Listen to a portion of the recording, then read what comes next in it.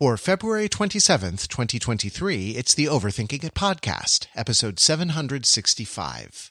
Your Grapple with Gropple.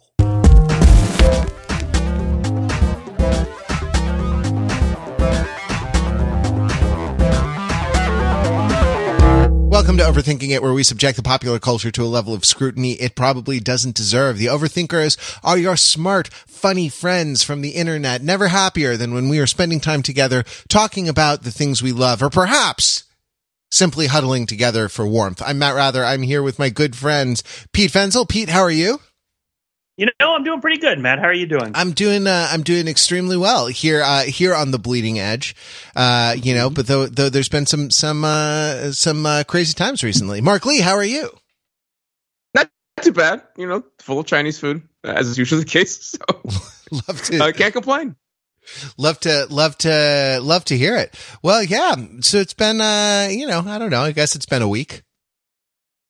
So Matt, I wanted to ask you something. Oh yeah, sure. I'm here. I'm ready. I'm ready for it. Is there anything like unusual, anything strange that like doesn't normally happen to do such a thing that has fallen on your home this week? Did anything fall on your home this week? Like sort of projectile or missile or person any sort of, or like Santa Claus? Guys, you're mixing up my life with the plot of the movie Cocaine Bear, in which a load of cocaine dumped out of an airplane, a drug smuggling airplane, was all ingested by one tragic bear. No, yeah, we had I don't know if you noticed if this has reached, other places in the country's news the way our last rainstorms did, but we had a weekend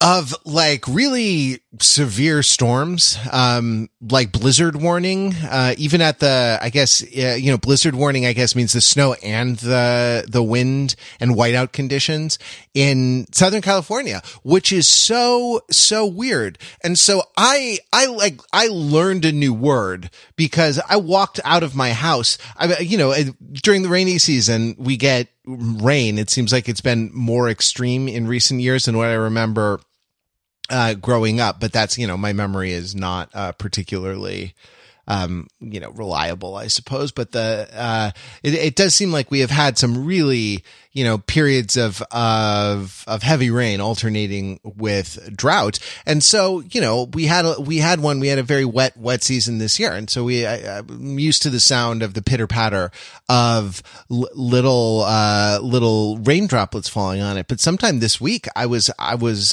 listening, and what it sounded like was that someone had made my entire house into a gaming keyboard with Cherry MX Red switches and was typing furiously upon that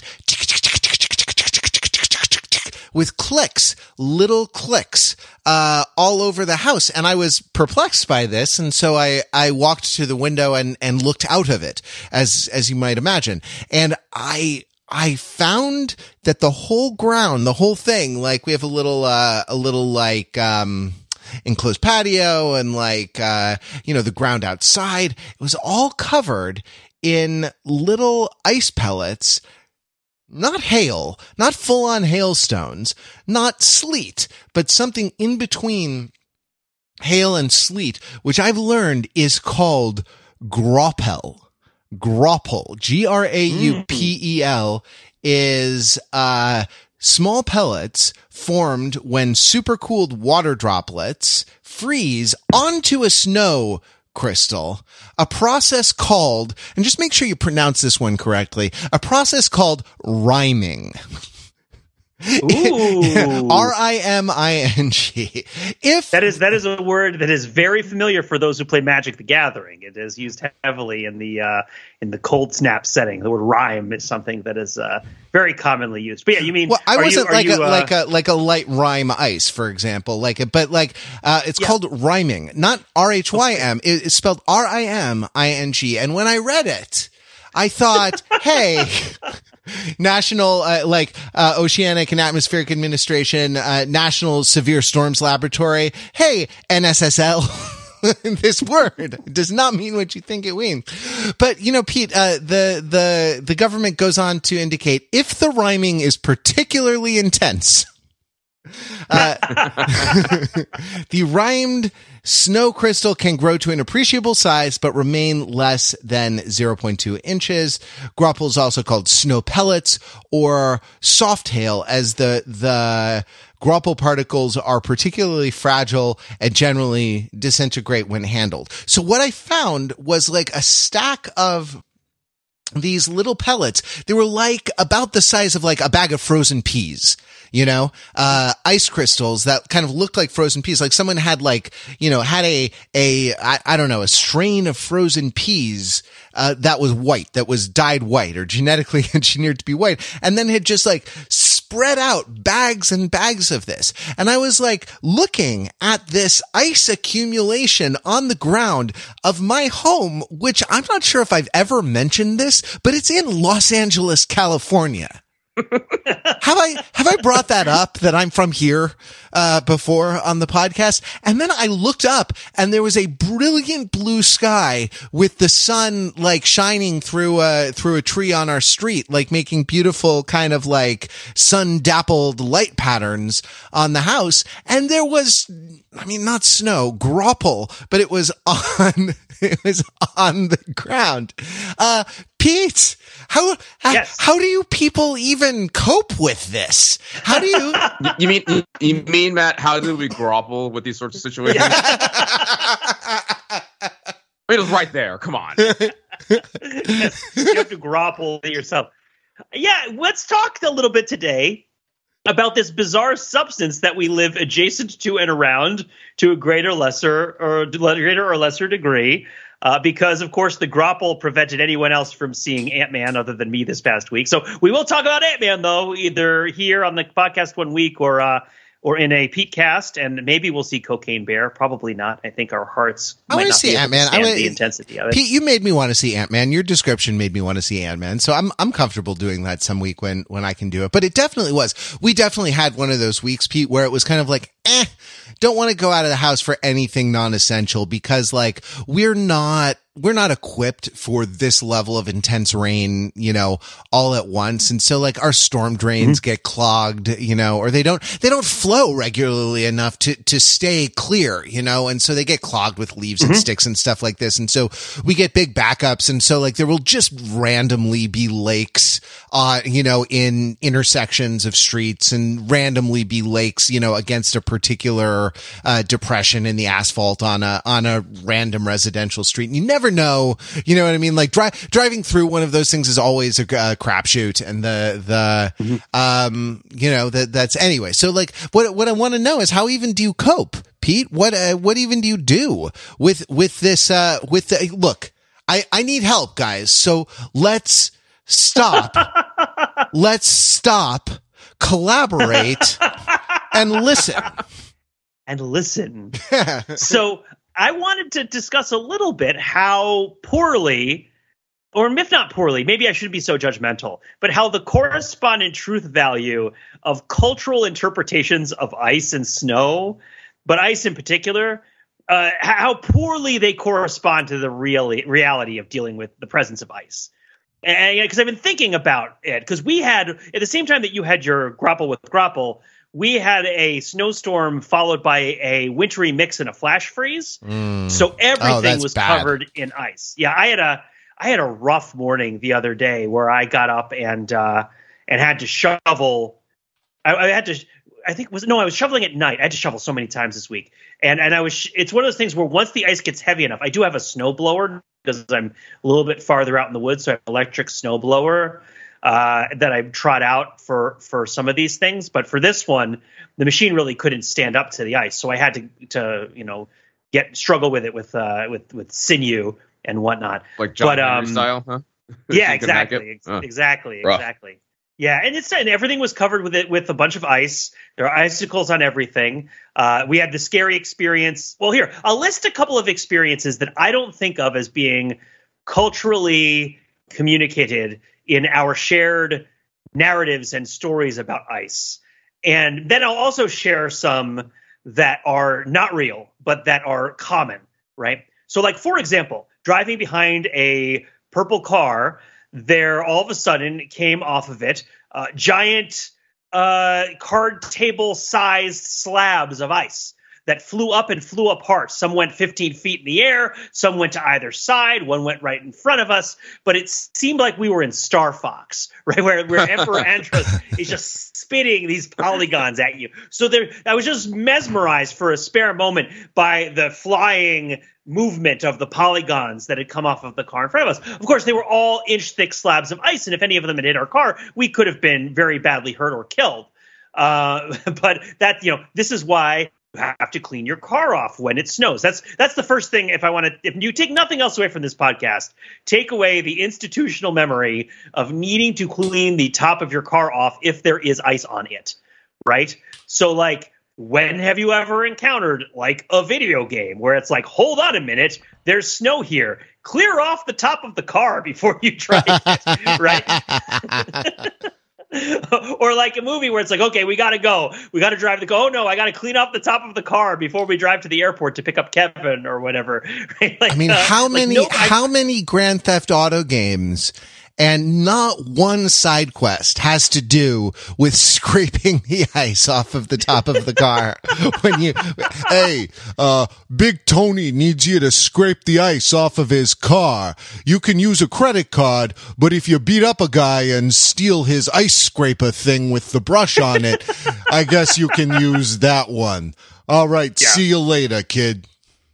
You got to have ice scrapers. I feel like snow removal is going to be like Roman concrete because nobody talks about it in our culture. Future generations are going to wonder how we did it. Right? Like, how do they get rid of? They're like, well, there were plows, right? Well, they can't plow like in their houses. Like, how did they deal with the rest of it? I have a giant ice dam clearer. It's a stackable series of poles. Pete, this is a family podcast. Can you call it like an ice? An ice darn? I have a roof rake. Ice darn clearer, an ice darn, yeah. I have a roof rake, by the way, now that I use to clear the gutters and tops and sides of my house when it snows. I never knew roof rakes existed before needing one. If I still didn't know that I needed one, how would I ever find out? There are no roof rakes in like Netflix's The Magicians. Like there's no like how many TV shows could you watch? And like I just picked that one at random. How many different TV shows could you watch and never encounter a roof rake? Thousands, probably, right? Like, and never even know.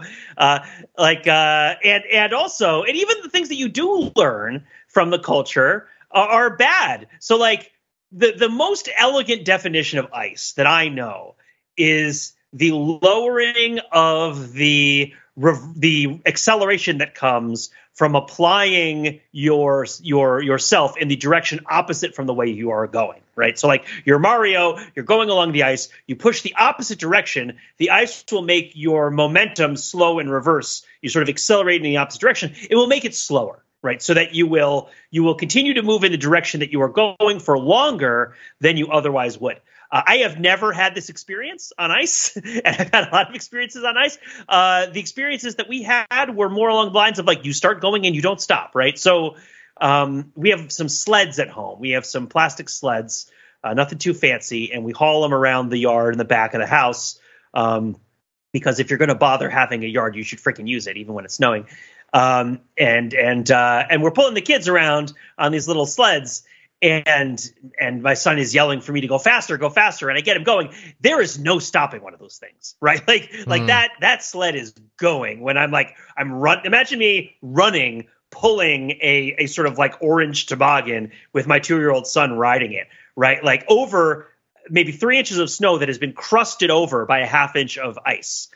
And he just starts sliding and he just starts going, right? It's a great lesson when he flips over. Oh, sorry. Yeah, Pete. It's not right. Exactly. Well, he stops then, like it's a refutation of Aristotle's understanding of physics, right? Like, force does not overcome inertia. I had a high school physics teacher who used to like just roll his eyes and say, you're all such Aristotelians. You don't even know that you're Aristotelians. you think force overcomes inertia. You have an intuition that force overcomes inertia. Imagine being you. Imagine being so stupid and thinking force overcomes inertia. Then he made the point, is the point that like the smallest force will move the largest object provided it is a net force, not being counteracted by other forces like, I don't know, gravity or friction or what have you. Those are the two that come to mind, right? And like, yeah, there's no way to get purchase. There's really no way to apply, Pete, because another thing you remember from high school physics is that once you start pulling the sled, we draw our circle around that entire system, and you can push on the rope of the sled. But it's not going to do anything to stop the sled. Isn't it funny though, like that phenomenon is harnessed for artistic effect because like, okay, great. It's great. It's an adorable story for you to play with your kids in the yard, when it's icy out, but, and, push them around and push them fast on a sled. That sounds delightful. I wish you were around to push me on the sled. Anytime. But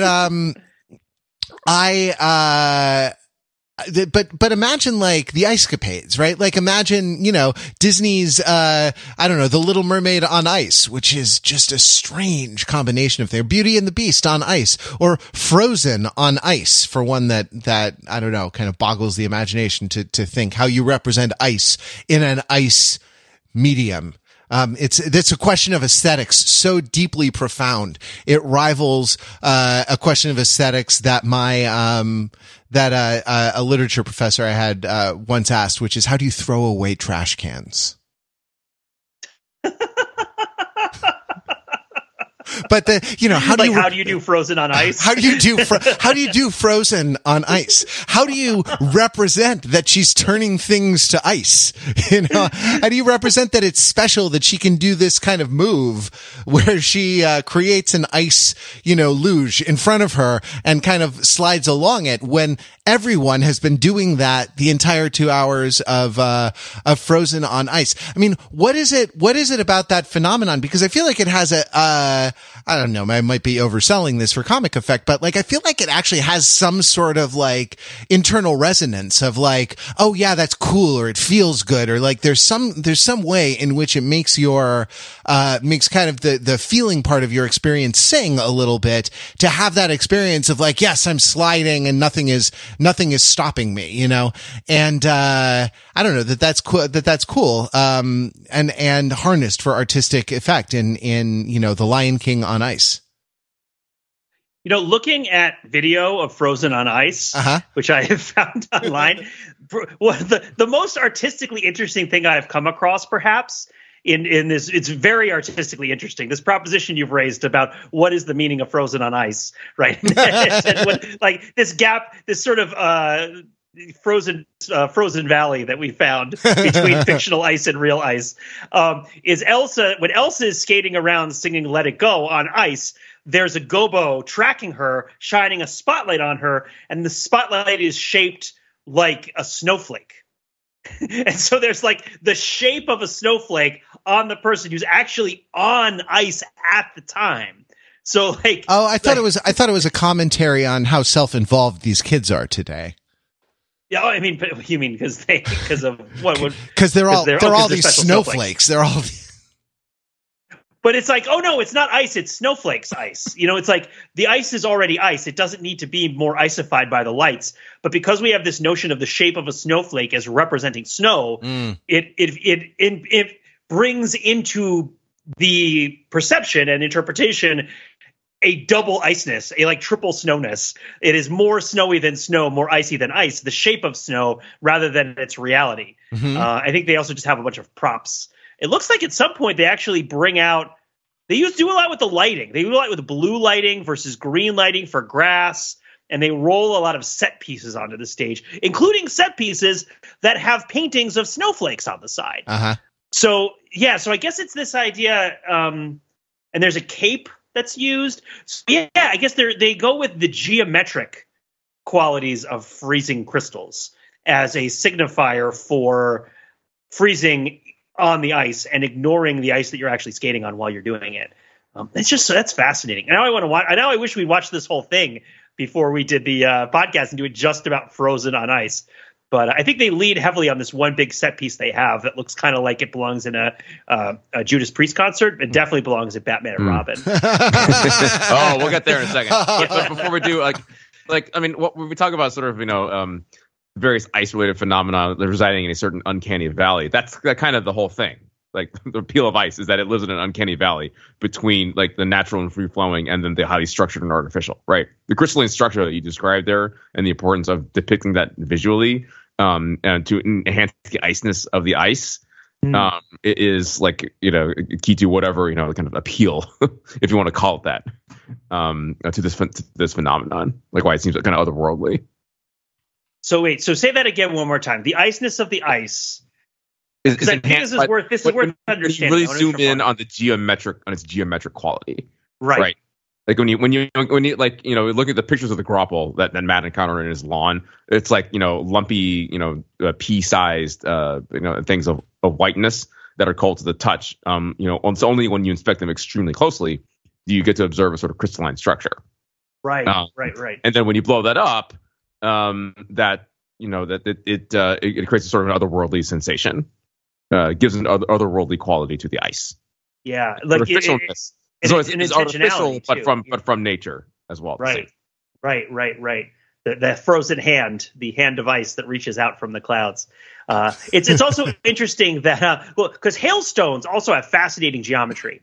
I've witnessed a few pretty big hailstorms over the years. The biggest one I've seen was the night before one of my sister's college graduations. And we went up there. This was in upstate New York. And there was hail, the size of polyploidic grapes. Like I can't come up with a good, smaller than a golf ball, bigger than a marble, right? Pretty big hail all over the place. But the sort of clouded over, the sort of croissant of frozenness that is a hailstone is fascinating, right? Because you think of the crystalline structure of the snowflake and whereas the hailstone is not a crystal, right? The hailstone is a layering. It's a sediment, right? It's a it's a phyllo. It's a pastry of snow, right? Like where like the particle is kind of going up and down inside the clouds, and it's being sort of slathered and layered in water and ice, water that freezes until it becomes this big ball, and then it launches itself on the ground and hits the top of the auto parts shop, so that they have to file an expensive insurance claim to replace their roof. But yeah, no, it's like, but the shape of snow as it relates to snowflakes is most apparent in my experience when it is relatively warm, because the snowflakes are bigger, right? Like the colder it gets, the smaller the snowflakes are, and the less likely you are to notice their crystalline structure, I think. Because when they get bigger, it gets clumpier and you sort of see the branches with the naked eye more clearly, right? But then that's also the time where it's least likely to stick. And so in certain cases, the most snowy snow happens when it's the least snowy.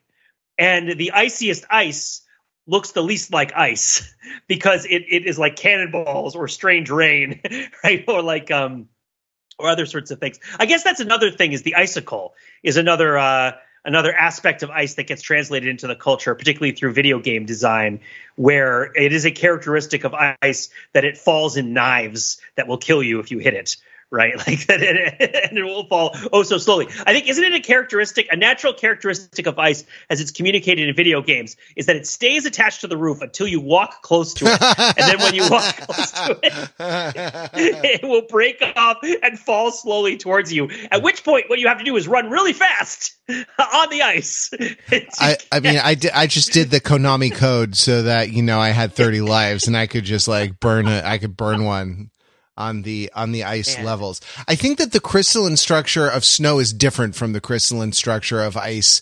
That has to do with how it's different. Because snow, my friends, friends at the NISL, the NOAA National Severe Storms Laboratory, tell me that snow forms when water vapor turns to ice without going through the liquid stage. This process is called deposition, which is different from rhyming. So Snow. It would be really rude to rhyme in a deposition. You don't want to do that. Johnny Cochran can pull it off, but you can't. But that right, that like, so that creates the kind of the characteristic like snowflake shape, kind of geometric, I don't even know what to call it, the kind of starfish shape of snow. Is that like the star like shape of snow? I'm trying to think of what vehicle I can use for this metaphor, and I don't have one because actually snowflake is the only one that exists. But ice lines up, because of the way the kind of, well, I conceive of it as a triangle. It's probably not a triangle in nature, but the way that two hydrogen atoms bond to an oxygen atom, I think of it as creating kind of a V, and then you can kind of stack the V's together, so, and that creates this like, crystalline structure, ordered crystalline structure that, makes ice considered to be a mineral. So that's I don't know that, but it's, I guess why, and those different shapes is why, ice falls at you and knocks on your head, and snow falls, gentle layer, gentle cat, the snow comes on. What was it? Gentle cat feet, Pete? I forget the poem. Yeah. You should probably mention like fractals in some way as relating to snowflakes, right? Just because Elsa does when she sings "Let It Go," but does she? She checks out fractals. Yeah, the snow is spiraling and frozen fractals all around. Yeah, and I always wondered. This music is not on repeat for your children in your household. Not yet. Okay, soon. We'll get to know the lyrics of it very, very intimately soon. You always want what you can't have. We play Moana a lot up here. We want the warmth. What can I say except you're welcome? But yeah, he does like Frozen. I told you guys that even from a very young age, my son knew that something bad happened halfway through Would You Like to Build a Snowman? And his response to it is merely to like refuse to watch that part of the song. It is just, he gets to the boat and he's like, yeah, beginning. Go to the beginning. I don't want to watch this part. He doesn't know what it is, but he knows that something is bad. So that's good. I'm glad that he is doing that part of it for me. That part of like, papering over that particular pitfall that stands below the human psychic experience for at least a little while. I feel like, I feel like I wanted to turn the page a little bit and talk about snow and ice in the popular culture, and I'll begin with this. So I'm going to do my best Robert Frost impression. Some say the world will end in fire. Some say in ice. From what I've tasted of desire, I hold with those who favor fire. But if I had to perish twice, I think I know enough of hate to say that for destruction, ice is also great and would suffice. I thought you were going to do that in the Schwarzenegger accent. Nah, some say ice is also great. Some say ice is also great. The Iceman cometh. Yeah. So with that as a little palate cleanser, as a little sorbet, as a little flavorless sorbet of snow on the tongue. Just hit the roof of your car and cause $200 worth of damage. A little sorbet. Yes, exactly. The Mark, the Iceman cometh. He cameth. Yeah, He's always with us. I don't know. Yeah, so someone name checked Batman and Robin earlier, so we must in this very kind of meandering conversation about ice talk about Mr. Freeze? Is it Dr. Freeze? Oh my gosh, why am I having a He brain is freeze? a doctor, but it's Mr. Freeze is the name of the villain. That's so right? confusing. Yeah. He's the only put that out there, right? He's the only fictional character with a PhD who doesn't want you to talk about it, I think. Yeah, right? He didn't spend 8 years to paraphrase Dr. Evil, he didn't spend 8 years in ice in an ice doctor program to be called Mr. Freeze. He's Dr. Freeze. I have to double check this now. I have to fact check this. Does Mr. Freeze have a PhD? Or merely a doctor of philosophy? Yeah, exactly. He is a Dr. Phil. Does Mr. Freeze have a PhD? Well, okay. While you're looking that up, can we just all circle up on the status of references to Mr. Freeze from the 90s movie Batman and Robin, right? Like, now, me being a 40-year-old male born in the United States who was, a teenager in the 90s, I love referencing Mr. Freeze. I think it's hilarious. Look, when the weather's cold and, people are talking about on the office Slack and need to drop a little moment of levity, to show that you're a fun, loosey-goosey kind of guy, a gif of Mr. Freeze saying, "All right, everybody, chill." To me, really, adds a much needed levity to the moment and enhances corporate culture. I wonder why. When did that be? My Zoomer employees probably think that I'm a ridiculous old man, but the truth probably is somewhere in between where I stand and where they stand. Yeah, but that's like, what makes that okay? I'm sure there are a lot more recent examples of stuff that might not be as good, like, I don't know, like someone offering a Pepsi to a line of soldiers, right, at a Black Lives Matter protest or something, like, to indicate. Man, that brought that back. That feels like it was 100 years ago, man. that Pepsi commercial, man. That's like,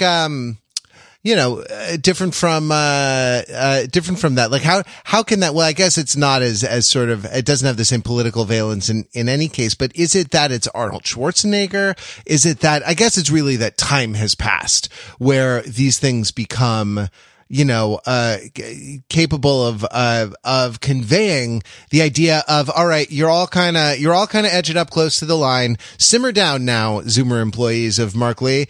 That like, y'all gotta relax a little bit, To be clear, I was started talking about, like, just as a way to talk about the weather, like, like the literal presence of ice and snow. But it can also apply, if a conversation is getting heated, to tell everybody, all right, everyone chill, with a reference to Mr. Freeze. Like, yeah, that works as well too.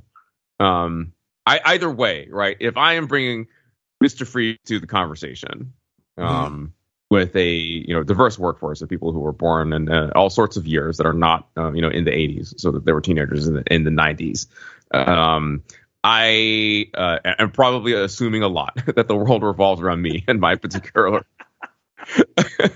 affinities for pop culture. That's the question for you, Pete and Matt, right? Like, what is the status of Mr. Freeze in this pop culture? I mean, I have an idea, but Matt, I did a lot of talking. Do you have an idea you want to trot out there? I mean, I guess I want to say that, like, I think that Batman and Robin is I believe the Joel Schumacher, Batman movie. It was his last one. Yeah. Yeah. The second Joel Schumacher. Okay. Yeah. And I feel like that, I don't know. I feel like he doesn't get enough credit for just the insane. I mean, now we're all like, hey, we want all these auteur filmmakers coming into, the Marvel Cinematic Universe or something, or like James Gunn is going to save DC. Okay, good luck. We want these things to have like original voices. I mean, I don't think they actually do, but that's the lip service that's paid. And the amount of original voice that Joel Schumacher brought to Batman and Robin, was just, and his other Batman movie, which was what, Batman Forever? I forget what his, and that, like, they're insane. They're just fantastic. The amount of campiness, and all that he got, that he sort of imported from his own, cultural predilections and predispositions. But Pete, I had nothing useful to add to the conversation at this part. So if you want to talk about Arnold Schwarzenegger and Mr. Freeze PhD, by all means. Well, so Mark bringing this up, and you also bringing up, was it Kylie Jenner who did the Pepsi commercial where she managed to alleviate concerns and fears about? It was Kendall Jenner. Yeah. Kylie Jenner is like a makeup mogul. Kendall Jenner is a model. And so does things like does a commercial, in the sense of doing a commercial. So here's the thing about ice and cold.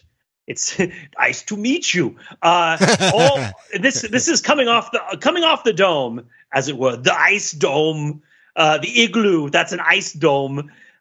Thinking about this example in particular, because it really does feel to me like, I forget which one you just said, Kendall Jenner or Kylie Jenner. I forgot again. It doesn't matter. Her giving the Pepsi to the cop in the commercial, to me, feels like a farther away part of the distant past than Arnold Schwarzenegger playing Mr. Freeze. And the way that I would propose, even though one of them is like 20 years earlier than the other, and one of them was actually comparatively quite recent. In fact, I don't even know if she was alive when that movie came out. But all remembering is re-remembering, right? So like every time you think of something that you've thought of before, you're reconjuring it in your brain. And when you remember it again, it's after you've remembered it this time, right? So there's this sort of constant transcription and copying that is happening as you kind of re-remember and restore memories in your brain through these patterns and neural connections in your brain. That's my understanding of it anyway. And thus, you can change the way you remember things over time by, making, small changes. And, I misremembered it this one time, and then I misremembered it again more. And then over time, it sort of drifts and becomes a different sort of story than it was when it started out. Cold and ice are such presences, and they are so universal in their presence and application if they're part of your life at all, which I guess we could go deeper on it and say, like, refrigeration is kind of a big deal with the culture of ice, right? Because like being able to make things cold in your home was not always a thing that you could do, and until quite recently, in fact. No, and I mean the way of doing it was to dig a pit outside, so that it was kind of it was cooled because it's a pit in the earth, and line it with ice that had been cut out of a frozen lake during the winter, right? Like, I don't know, packed in sawdust, to keep it insulated, I guess. And then like wagoned to you on a wagon, right? To go into your ice pit, I mean, any of you homeowners out there, any of you have an ice pit? It feels like it sometimes, that's for sure. But I guess what I'm thinking is that whenever you re-remember Mr. Freeze, you're associating it with something that's recent and familiar to you, which is some sort of interaction with things being cold, which is a sensory memory, which is going to make it even more evocative. The idea of remembering smells, remembering touches and feelings, as that to me historically has felt like it conjures more authenticity and immediacy than attempting to remember just meanings and semantics and stuff. And when I coached performers, I would try to coach, sense memory as a way of reaching for performance, particularly as it relates to developing specifics and detail in accordance with your memories to transpose into other situations. For improvisers? Yeah, I would try it with improv. I did a lot of stuff. I tried a lot of stuff with improvisers. When you do the trope where you start a scene by being a doctor and you're like, affixing x-rays to the wall, the fourth wall downstage, so that both of you can kind of stare downstage into the audience. Like when you're starting your improv scenes with the same old trope over and over and over, when you're just doing this, when every scene is in a doctor's office. A lot of my improv shows. Whenever you do this in the scenes in a doctor's office, remember what it feels like to hold film in your hand. That's probably going to be the best part of the scene. Just remember that like a chugga chugga chugga noise, that it makes, like an old transparency, an old overhead projector transparency when you like shake it in your hand when you try to fan it, the plastic acetate sheet, like chugga chugga chugga, the way it sort of makes that. Remember that. Are you thinking of it? Are you thinking of that specific one? I'm sorry, I worked with an acting teacher trained by Lee Strasberg, so I have both I have kind of an antipathy to sense memory, but there you go. So to be a little more fair, it is a good way to create behavior. It's a good way to create, behavior and especially in extreme states like cold or something like that, which I guess would be useful as an improv performer or something. It's also, I'd use it in idea generation. I would suggest that people use it in content generation. So if there's a portion of the show where you're coming up with ideas that you're sharing with the teammates that are going to be fleshed out later, then if you have something to share, leaning towards sharing it in terms of sense memory makes it more accessible to other people. Because if you just say what it is, they won't necessarily have their own frame of reference to deal with it. So if you really want me to flesh this out a little bit more, we did an opening for a while. But yeah, you did an opening. Yeah, just really quickly. We did an opening for a while where I would try to have people connect ideas through causes. Right. So here's something that happened, and here's something that caused it, and here's something that caused it, and here's something that caused that, with the idea that you would develop a kind of network of interrelated things, and that you might then be able to use that network of interrelated things to come up with funny and innovative, interesting insights and juxtapositions, like wacky sort of, this is why I like Quantumania kind of thing. Right. The problem is that if you do it that way, everything ended up being geopolitics, geology, or cosmology, right? Because cause, everything gets very big, everything gets very conceptual, and everything loses the aspect of it being of a person participating in it, right? So one of the things that tying ideas to sense memory does is it locates it in the scale of what a person can experience.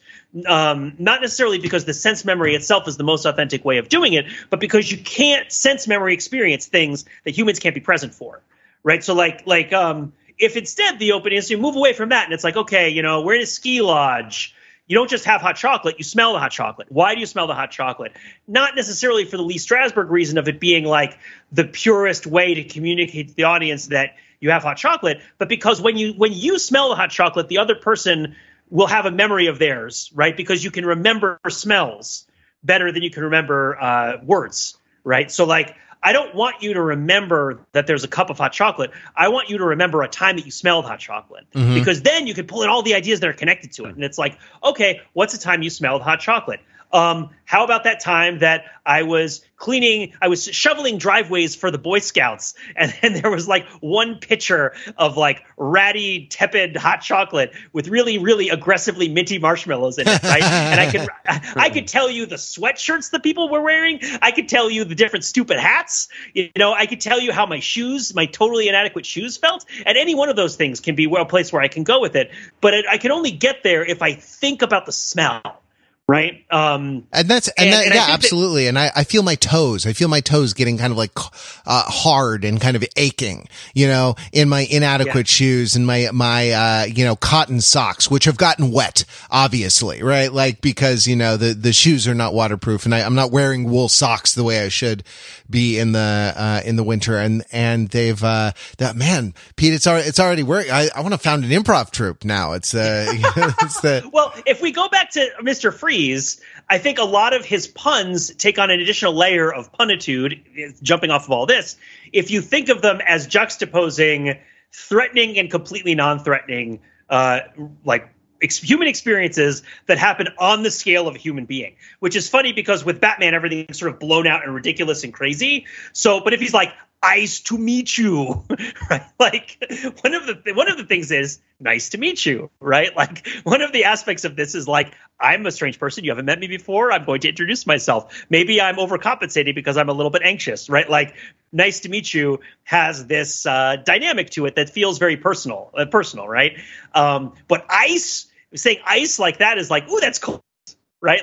We can sort of all remember a time when ice felt really cold. I ate that Klondike bar and my hands hurt because it's so cold. Ooh, it's ice.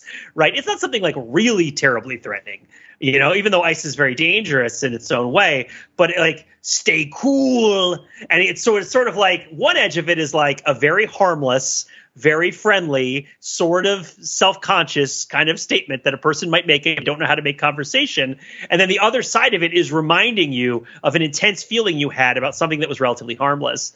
And so all of this juxtaposed with Arnold Schwarzenegger in a skeleton suit shooting a laser beam at everybody. That's kind of where the funniness comes from, I think. And it's that ice is always ice. Cold is always cold. And what's cooler than being cool? ice cold. I mean, that's the other juxtaposition, right? It's like that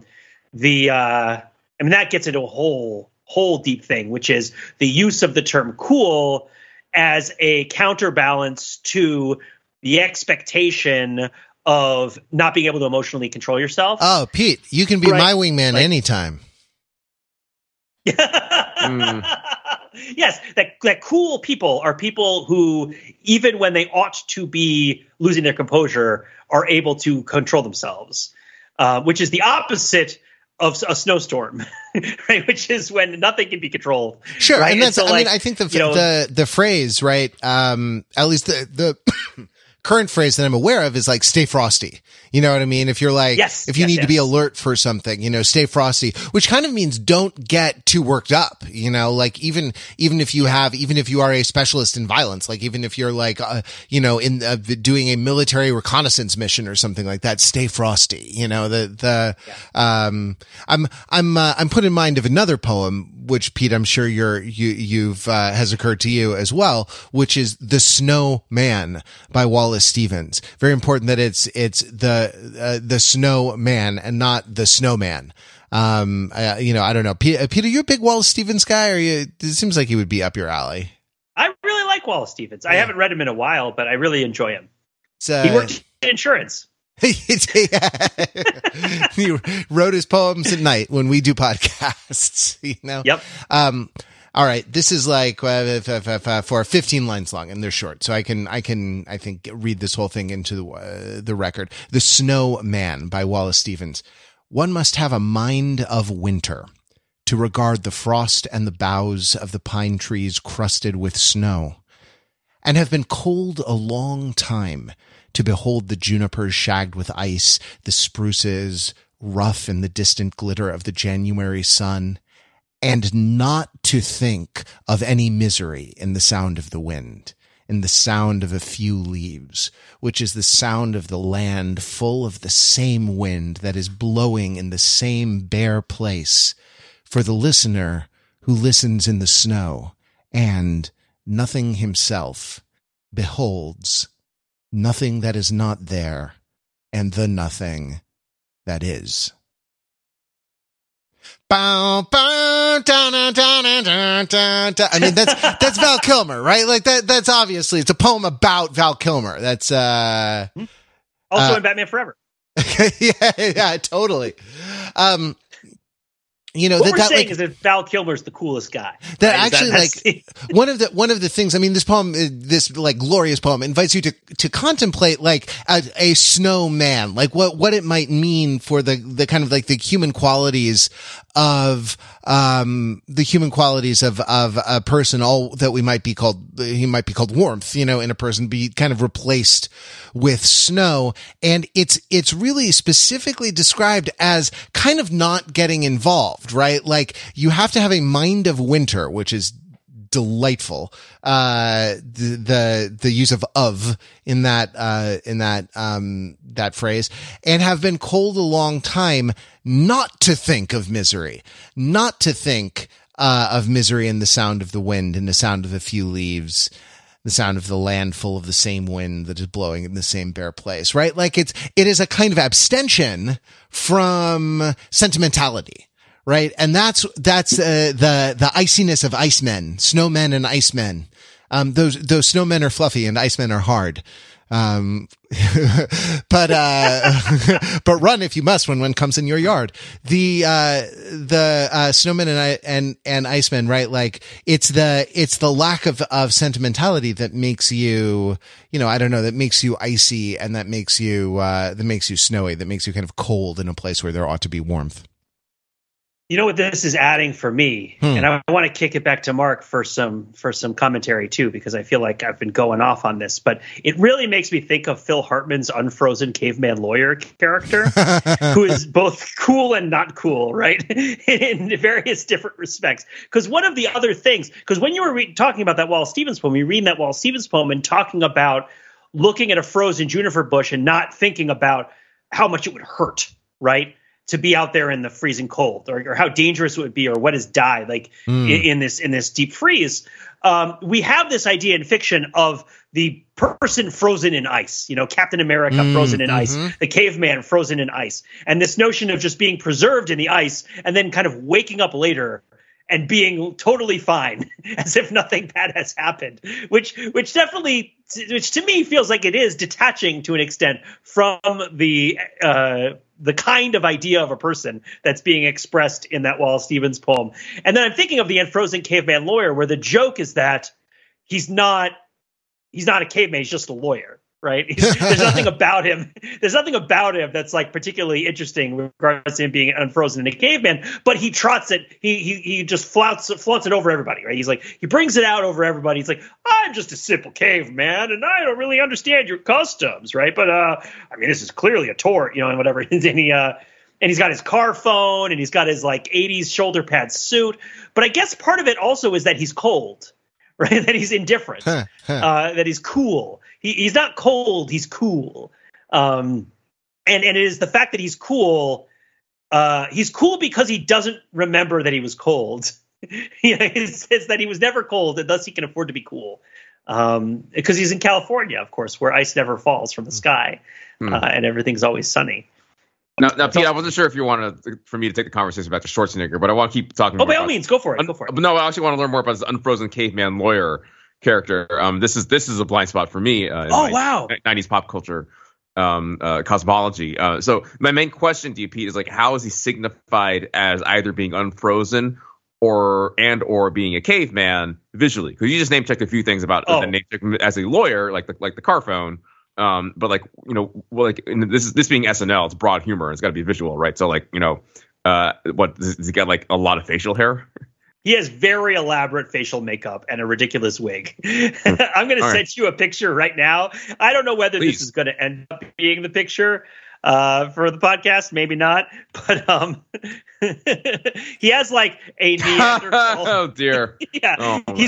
Imagine him wearing a pinstripe suit with a big red power tie, right, and like a light blue shirt, and then just a big shaggy Steven Tyler wig with like heavy prosthetics on his brow and nose, with kind of squinted together eyebrows, right, like a deep shadow falling over his face, and then he comes there and he's like, I might be a simple caveman, but my client can't have known that any of the people, doesn't even know that the asbestos was present in the property. Right? Like it's he basically just like makes very smooth talking arguments ad cavemanum to support his that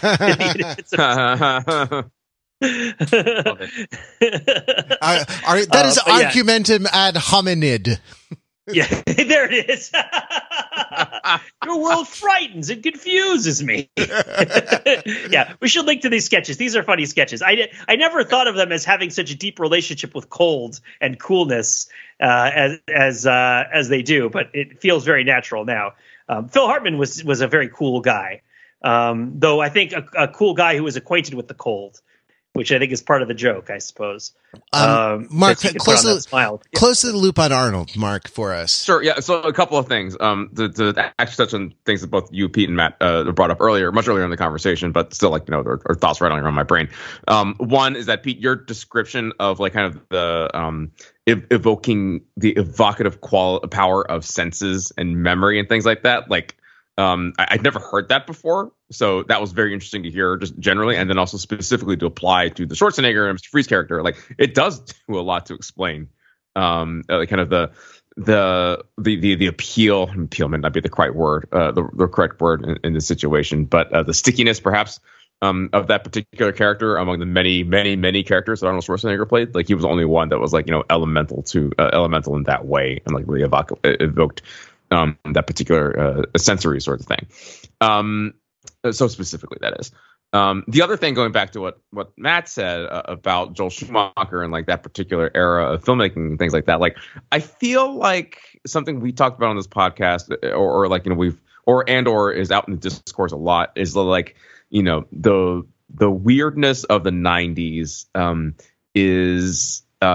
It drives a lot of that kind of the whole nostalgia plays that we get for various 90s pop culture things. And like, as industries changed and got more sophisticated, and particularly as the information revolution put lots of pressure on business to be less risky, that sanded off a lot of rough edges in the pop culture, which is why we have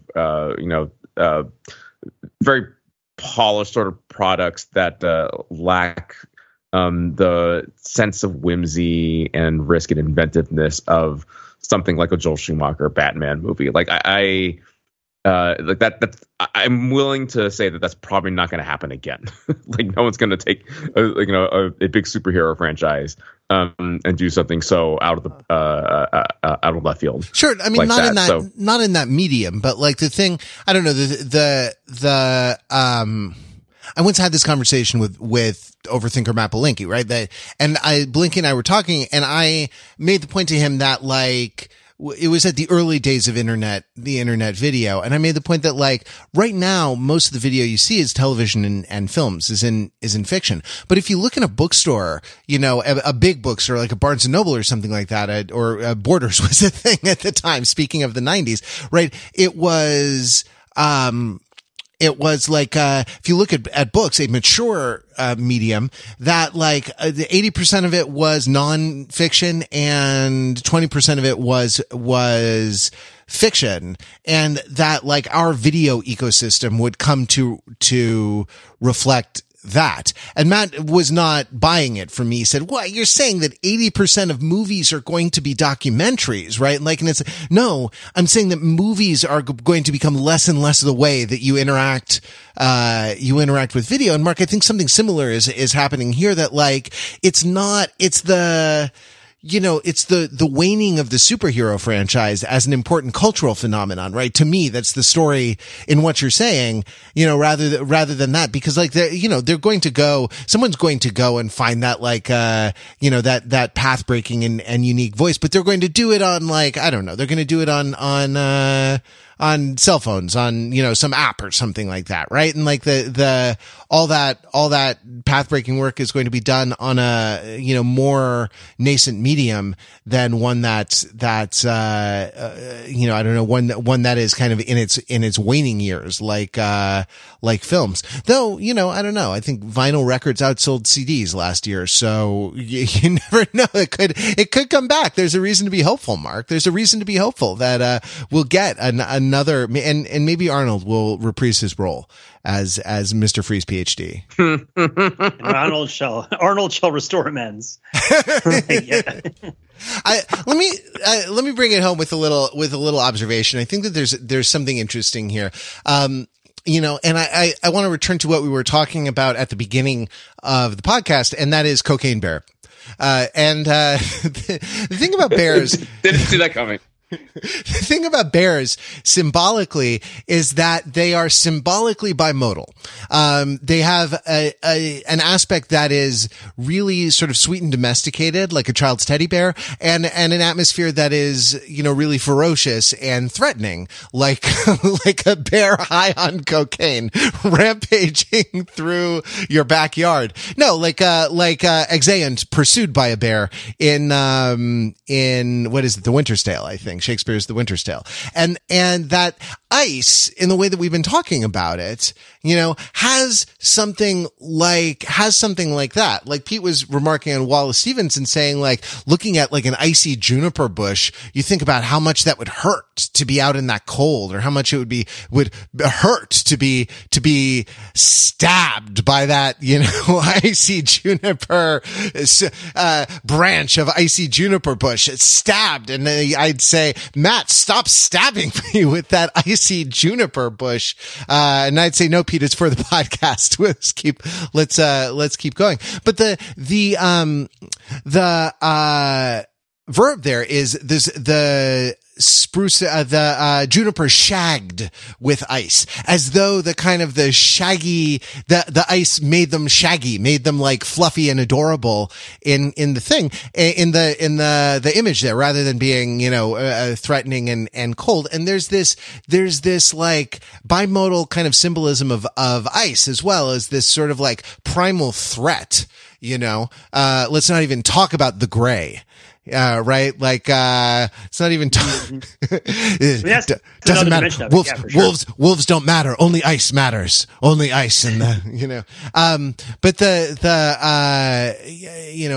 the ice is a primal threat. But then there's also kind of a thing of like ice as, ice that's been domesticated, like in the kind of the elegance of manipulating refrigeration, like ice cubes. I think my one family story that we have from growing up is that I think my brother said the first time he saw snow, like, look, mama, ice cubes from the sky.